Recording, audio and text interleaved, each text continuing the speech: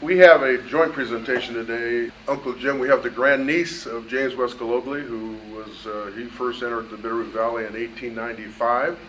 So with our purpose of our thing was to try to bring early settlers, Elizabeth Galogly Bacon is the grandniece of James West Galogly, and she's going to talk about the early days. But the first folks, the first citizens of the United States of America that entered the Bitterroot Valley, as Bruce was discussing, were the core discovery of Lewis and Clark. As Vic was mentioning, I'm a registered professional engineer. Just out of curiosity, I want to ask, and the engineers I brought along don't respond. And the reason I'm doing this, I've given talks on Lewis and Clark. How many engineers are in the room, the audience? One. That's the first time. I've given dozens and dozens of talks on Lewis and Clark over the years. Groups larger than this, smaller than this, and I've never, ever had a single engineer raise their hand. So it's interesting, the group of people that find Lewis and Clark interesting. What I found, the reason I asked that question was, in the book, how many of you bought and read the book Trail Between the Rivers? Good. In that book, it discusses Lost Trail and Lost Trail Pass and finding the campsite and finding the trail. Bruce mentioned why he was interested in Lewis and Clark. The reason I got interested because of that word Lost Trail, those two words together. Clark, as Bruce mentioned, showed maps. Here's a segment of the, you can pass it around the room. And it's in a canvas. It's the part of Lost Trail. You look at that, and then when Bruce showed you, he pointed to some spots on the trail. But if you just pick up that map yourself, there's no you are here. You have to figure out where you are. So we'll pass that around and look at it. Now, how many engineers are in the room, including the guys I brought? About half the room. And so there's a sizable group of people that spent time in this Lost Trail area, and I assure you Lost Trail is not lost. It's a very interesting story, but it was right where Clark shows it.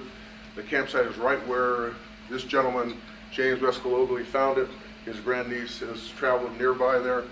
And we're going to go through this 12-mile interesting stretch of the Lewis Clark Trail of how the core discovery got into the Bitterroot Valley, and then Bruce did a great job of how they went on their way. This is James West Galogly. He was, how many are aware of Galogly Hot Springs? He was the one that got a patent from the Forest Service and made that pool that's at Lost Trail Hot Springs. But he was, before that, he was a mine assayer in Gibbonsville, just over the pass. And he traversed from Sula to Gibbonsville many, many times.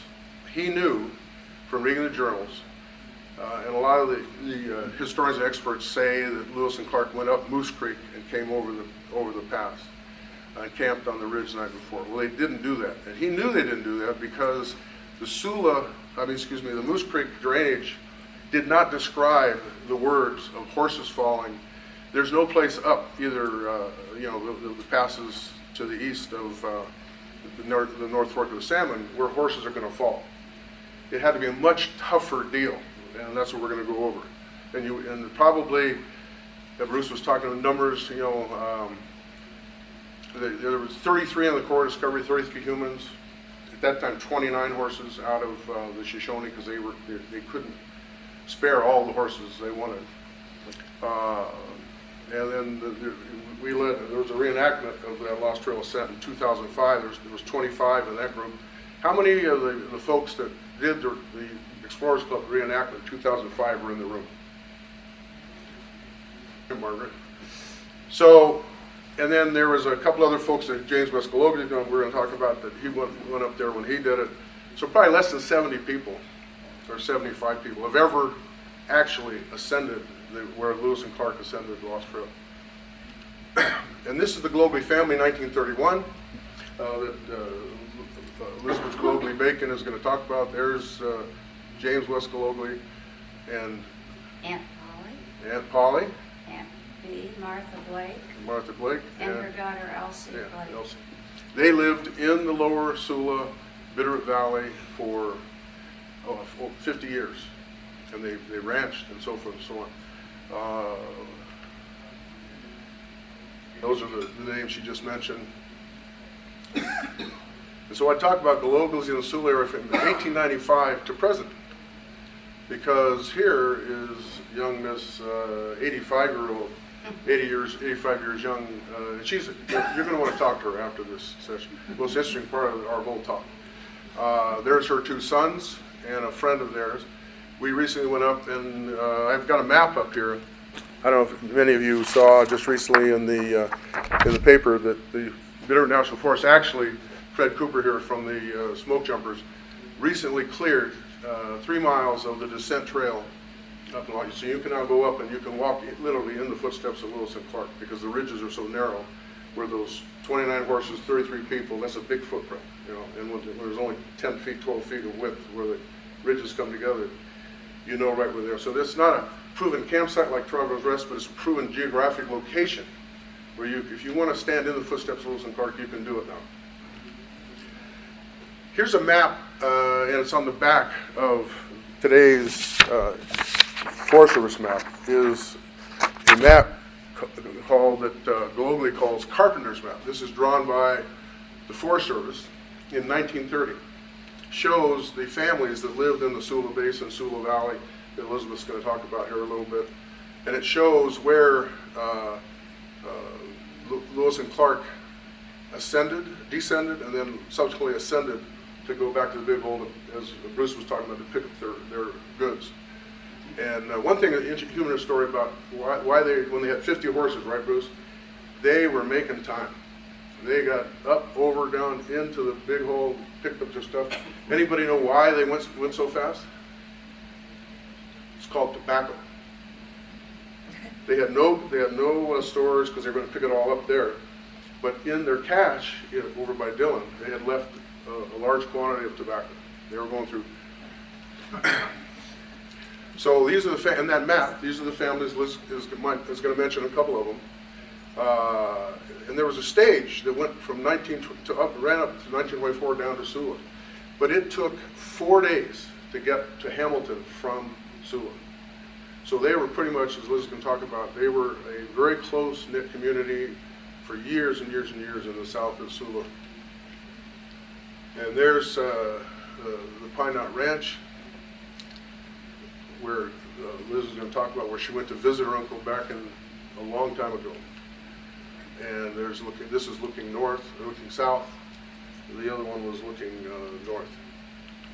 So Elizabeth is going to talk now a little bit about the life and times of the Bitterroot Valley, and then I'm going to come back and finish up about the engineering part, why all these engineers are here, to give a little emphasis to why things aren't lost. Go ahead, Liz. All right. I'm going to change the slide to. Well, it's nice to be with you all today. This assignment from Ted has brought back a lot of memories. My trip to Missoula from Detroit, Michigan took 3 days. Wow. It took them 4 days to go to Hamilton. I came on the Northern Pacific train all by myself as a 12th birthday present for my parents to visit my father's relatives out in the valley. And I'd heard about them as long as I'd been alive, because my grandfather, Uncle Jim's older brother, came back almost every summer, and my father just loved the Bitterroot Valley and came back every chance he had. So I was very excited about coming here. My first impression, meeting these relatives for the first time, elderly, Uncle Jim I think he was about 70 at that time, and he was the baby of the family.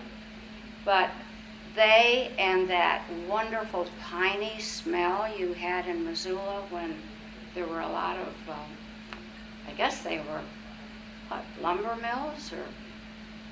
But the air had this wonderful smell I never experienced before. And as we drove down the valley, or up the valley, I should say, to Sewell, the relatives pointed out a number of things that we just heard about, all these campsites along the way. And then we went through that beautiful canyon and then burst out into Ross's Hole and went to the ranch.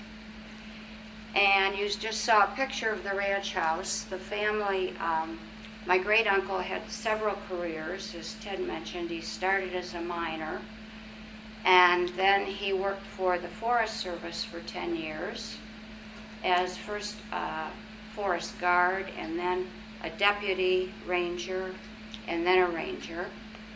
And he was the first one in the family to come into the valley because he came down from Gibbonsville to visit friends who had purchased in some way the natural hot spring there. And they had built a 14-room house hoping to have visitors from Gibbonsville, which at that time was a town of 5,000 people.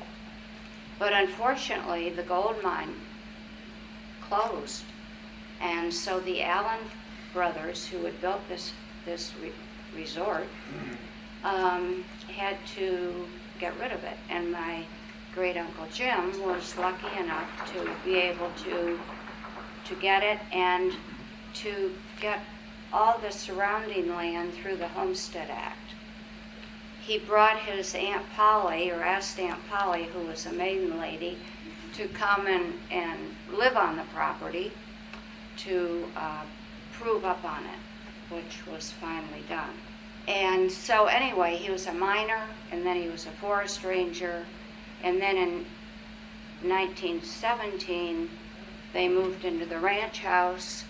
He became a rancher, and at the end of his life, he built the swimming pool and all the cabins at the springs, and the family became resort managers. So that was the progression. But when I first arrived, there was no electricity in the valley at all, at least at this end of it. And I was amazed by the ranch house because it had electric lights and it had indoor plumbing. There were 2 bathrooms in the house, and the kitchen was a bit primitive by my standards, coming from the east. There was a wood stove and a pump on the sink, and I don't remember how they kept their food cold, whether that was electric or just ice, I can't remember. But the house was very spacious. It had 5 bedrooms and a sleeping porch, a very comfortable living room with a big fireplace that had one of Aunt Polly's paintings hanging over it. And it was enhanced by Aunt Bee's green thumb. She had this incredible ivy plant that she had trained to go up the side of the window on the south wall, and it trailed along just under the ceiling all across the room, and it was nice to have that greenery in the house. Some of our activities in those days, this was in 1943, the war was on, and every evening we had a radio, and every evening we gathered around that to listen to the war news. The day started with Uncle Jim, who was a wonderful man, very kind, very shy in a way. I didn't get to know him as well as the aunts because he was off working with the sheep that were on the property then, and the irrigation system and all the things one does on a ranch. But he started our day at the breakfast table by reading a Bible passage, which we discussed briefly. And I went to Sunday school and church, but we didn't read the Bible every day at home. So that was another new experience for me. To balance that side of Uncle Jim, evidently he was known for his swear word vocabulary, which was quite creative and amusing, although the ladies in the family didn't get to hear that. Um, anyway, we were kept busy. At that time, when I first arrived, it was haying season. And as you all know, the neighbors helped each other, moving from ranch to ranch. And they happened to be on the pine knot when I arrived. And we made lunch for them and gallons of lemonade, which we took out to the pastures. And so that was interesting. I had not realized how much time was spent just getting food for every day and to last through the winter. Because, of course, I live in the area and we went to the store. But there were chickens outside the kitchen door and they were served for dinner at times, and I helped pluck them. And one of the really fun times we had was an excursion over the pass to Idaho to pick huckleberries. And we pulled off Highway 93 in a wide place. We had all these metal pails, and we banged on them as we walked some distance into the forest to scare the bears away. And the berry patch was enormous. It must have been several acres. And we spent the whole day there picking huckleberries. We'd take them back to the car and then return and pick more. And then I think we spent several days back in the kitchen making jam and canning them and so forth. And my parents were very thrilled when I brought some of the jam home. Another very interesting trip that sort of an excursion that I was able to share in was the ritual climb by the family every summer up Saddle Mountain, to the top of Saddle Mountain. We drove the car up to the base of the ski hill, and it was amazing to me to find a ski hill out here in the wilds of Montana in 1943. I had learned to ski in Michigan because my parents took up skiing early on, but that was very new in the history of skiing in this country. Anyway, from there we hiked up Saddle Mountain looking for animals, and that day I had so much fun with Uncle Jim. He went to college in Ohio where he grew up, and I think he must have majored in geology because he knew so much about rocks, and he showed me the interesting ones that as we went along. And the thing he was always looking for was a perfect quartz crystal, and I guess you could find them occasionally, and he found one that day, and he gave it to me as the memento of my time with them. And what else can I tell? Oh, one very interesting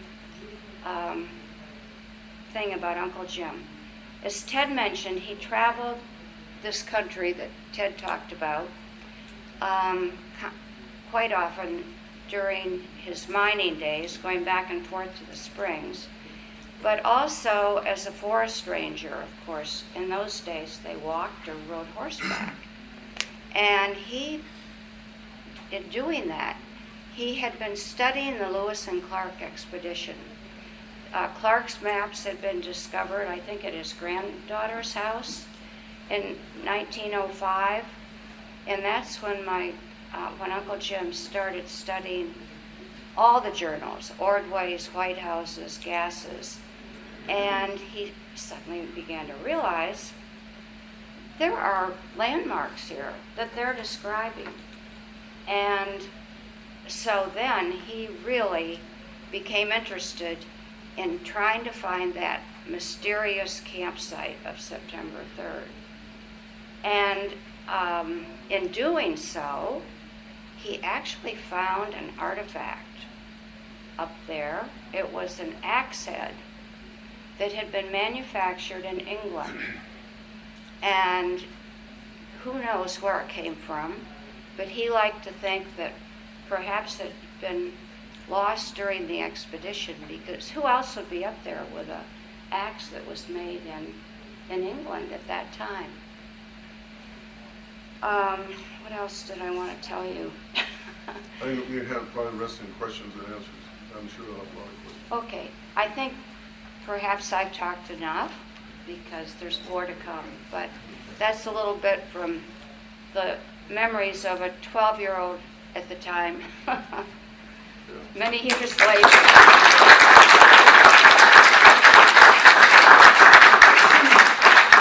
Thanks, Elizabeth. You want to talk to her before she gets out of Dodge. But this is a good segue.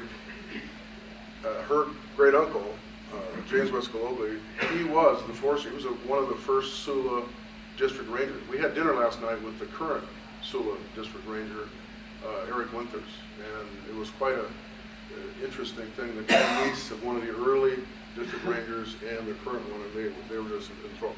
Well, as she mentioned, he found some key information that is not in journals, is not, and she brought with her her son Ned. This is stuff the Montana Historical Society loves, and I think she's going to make a gift of these photographs to the Montana Historical Society. I had them put up on a thing, and be sure to come by and look at them. These, up until about a few weeks ago, these were in a the typical thing you read about, in a crate, you know, with a lock on it. And her son finally cut the lock off and pulled these photographs out. It shows what Elizabeth was talking about, the Lewis and Clark Lost Trail study that James did. So he talked about the forks. There's a no-name fork up the North Fork of the Salmon. You have the West Fork of the Salmon River, and then either you go up Moose Creek or you continue up the North Fork, and then there's a no-name fork. And he always talked about the forks. There was a lot of talk over the years of why people feel like it's lost. They don't know where they went because there was slide rock ridges up the North Fork of Salmon, and horses couldn't get by there. And he found Galogly Secret Passage, where there's a 30-foot strip of grass where you can get horses by there, where they did get the horses by there. And then he found the south to north route, travel up to Galogly Secret Passage, where the game used to go. And so he found the way they ascended the dividing ridge up the North Fork of the Salmon. He also found the campsite. And this is pretty much another, most of the theory about the Lost Trail campsite is lost, can't be found, it's too ambiguous. But how many of you are aware that Clark has a contradiction in the journals where he says we camped on the North Fork of the Salmon, Fish Creek, and he also says we camped on the headwaters of the Coulter Creek. How many of you are aware that there's a contradiction? See all these Lewis and Clark people, experts? Well, I have to admit, I wasn't aware there's a contradiction either. I always used Ordway's journal here because for some reason Ordway put the most engineering information in his journal. Direct directions, direction of the stream, running and so forth. Well, in Clark's Codex, in September 1385, I'm sure you're all going to run home and read this, he says at the end of the day, they passed over High Pine Mountain to the head of a drain running to the left, which is Coulter Creek, or the tributaries. Some folks think it's Shields Creek, but basically, I think, Margaret, you finally have agreement. Your friend, Steve, one of the four guys that did that symposium in Salmon, Steve, Dr. Bergantino, Steve Russell, Galogly, and Ted Hall. I wasn't part of that symposium, but all four agree now where the campsite is, and I'm going to show you a picture of it. Bergantino and Russell didn't get there correctly because they didn't ground truth the Moose Creek ascent. You can't get to where they said the campsite is from Moose Creek, because you go there's a rock ridge that goes from all the way from top to bottom that blocks any traverse from Moose Creek drainage. But in his journal, he said they passed over High Pine Mountain too. Remember, there's always in the Codex, the journal entries of the compass direction, there was always end with the to something, to a geographic feature, to a drain on the left. But in the same journal, this is the journal entry of the day where he writes about the day. It says, with great difficulty we made blank miles and encamped on a branch, and that's how you spell branch, of the creek. We ascended after crossing One High Pine Mountain. So basically on the same page, he's saying we camped on the North Fork of the Salmon and we camped on Poultry Creek. Well, how can that be? How can you camp at two locations in the same? So he, James West Galogly, if you read his memoirs, which are fascinating, you have to go to the Montana Historical Society and get out. They're in the Martha Edgerton Plasman archives. He sent her all this stuff. He said that was the solution to the puzzle. See, no hands raised in here. Nobody was even considering that, myself included. So Tim Lee is going to show you a ruler flyby of this ascent and descent here. But here's an excerpt of Clark maps, again, of the same area, of starting at benchmark 5811 on Highway 93 as you're coming up to go to the pass into Montana. How many of you are familiar with that Highway 93 location? Yeah, all been down there. So here, this is the decision point where some folks think 18 degrees east and north, they went this way, and some of us, Galogly and Hall, think they kept going, and then 18 degrees east and north is that compass reading. See, these two things are in that terrain over there, so variable. If you don't keep track of the geographic features, what I call ground truthing, if you don't go in the field and put your feet right in where the twos, where Clark said, I went to this ridge, to this river, to this creek, you lose track. And if you do it just on a quad map, on a drawing, you're going to get here. You're not going to get where they went. So anyway, this is a decision point, and Galogly and Hall think they went this way. And they end up here at the campsite. This is the other side coming down from the ridge, and this yellow here, and this is the map, the Forest Service map. I hope you each take one. It has a 1930 Carpenter map on it. It shows where Galogly went. It ground truths and proves that they went up the North Fork of the Salmon, and then the current Forest Service map of this cleared trail that the smoke jumpers, courtesy of Fred Cooper and his guys, did. And then the other thing that's interesting is, look at the proximity that Bruce was talking about. Here's the 1806 back to the Big Hole to get their gear, and here's the descent. The ascent and descent are within about a quarter of a mile of each other, a year apart. Ted, yeah. 5 minutes. 5 minutes? Okay. So I'm going to show you now some of those, selected a couple of those James West Galogly photographs that he did in his ground truthing effort in 1930. And the first one's right there. It's being taken from the Moose Creek ridge where the highway goes up there versus the North Fork of the Salmon. And then this is a blow-up of the three-dimensional topographic map pointing to this thing that they call Galogly Secret Passage. So there's all that slide rock. But look at the slide rock on Moose Creek. You can't go up Moose Creek either. If you can't take horses over slide rock, you can't, right, Bruce, you can't take them there either. He found right above the slide rock there, and this is on the back of the photograph, his description of his field notes, of how they got horses above the slide rock. Now this is another photograph that he took, and he's pointing an arrow. This is where the campsite is. And it's interesting, about 3 weeks ago I went there with my wife, and I took a picture from almost exactly the same, there's that knob, there's that knob. I took a picture from about the same place. The only thing is, look at what happened in 2000. The fires of 2000 burned all the discussion in the journals of high pine forests, high pine mountains. And so, but look right here. Those trees did not burn. The rest of the forest completely incinerated. And we all know how hot the fires of 2000 were.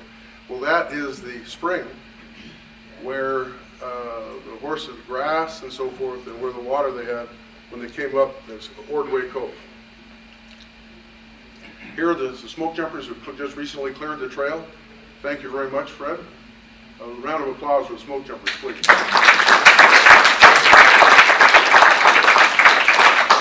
They cleared that whole trail, and I encourage you all to go there. okay, in 6 days. And there's a map that's up there.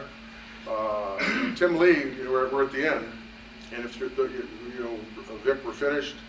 But I really think, how many would like to see and do a virtual animated flyover of the Lost Trail Pass? So it takes about 2 minutes. Okay, Tim, you're on. All right. Thanks, Ted. If you need a clicker. So I'm a fellow engineer with Ted, and my interest is just the incredible terrain that these guys had to travel over, and trying to come up with ways of visualizing that. So with today we have this application called Google Earth, which is satellite images anywhere in the world, and you can look at it in 3 dimensions, like as if you're looking at it from a helicopter. And we can drape USGS maps over Google Earth, and we can do a fly-through of the images. So because we've run out of time, this is Google Earth with a USGS map draped over the top of it. This is that decision point that Ted mentioned where Moose Creek is to the right and the left. And then just to transition into the Q&A, I'm just going to jump on the machine and put the animation on, and you guys can start thinking about some questions, okay?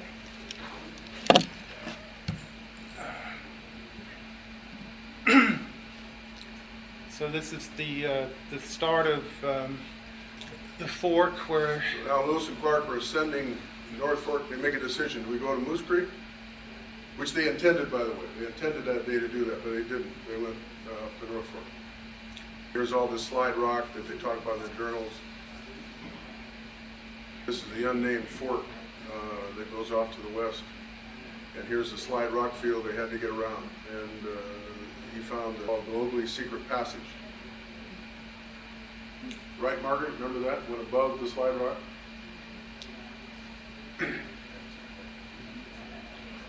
But the high spot, it's a rock, flat level plateau. Here, the 5th course of the day, north 32 degree west, if you notice, they have to turn to 32 west, which is the orientation of that ridge. Because if they didn't, they'd go down into the hole. And then this is the last course of the day. It talks about a high hill. There's a hill up on the top of a mountain. And that's north 40 degrees west to the cove, which is in the depression. I showed you the picture on the backside of the ridge. We're done. Sorry. So anyway, I'm sure there'll be a lot of discussion about this over the years, but our position, my position is, Globely's position is that Lost Trail is an incorrect. 2 words should not be together. Should be Lost Pass. They wanted to go up to the pass up Moose Creek, but they didn't do it. So they lost the pass for a day, not the trail. The trail is right where Clark drew it on his maps, right where it's come through. Starting a movement to change Lost Trail Pass, the name of it. So they converted here today to Lost Pass, what Globally wanted to name instead of Lost Trail. And Bruce mentioned, why did he get interested? I still don't know why I got interested in Lewis and Clark. I'm not a real, and none of the engineers here much are, except Tim has really got into the Lewis and Clark stuff. He's really good. The reason I got interested in Lewis and Clark, I think, and we're in the process of publishing another book called Lost Pass, which has all this information in it, is because of the name Lost Trail. Clark, that's insulting to Clark to call that Lost Trail. With the work he did, the maps he drew, the come through, he shows you exactly where they were every step of the way. And so to call something a Lost Trail is not right. So that's my story.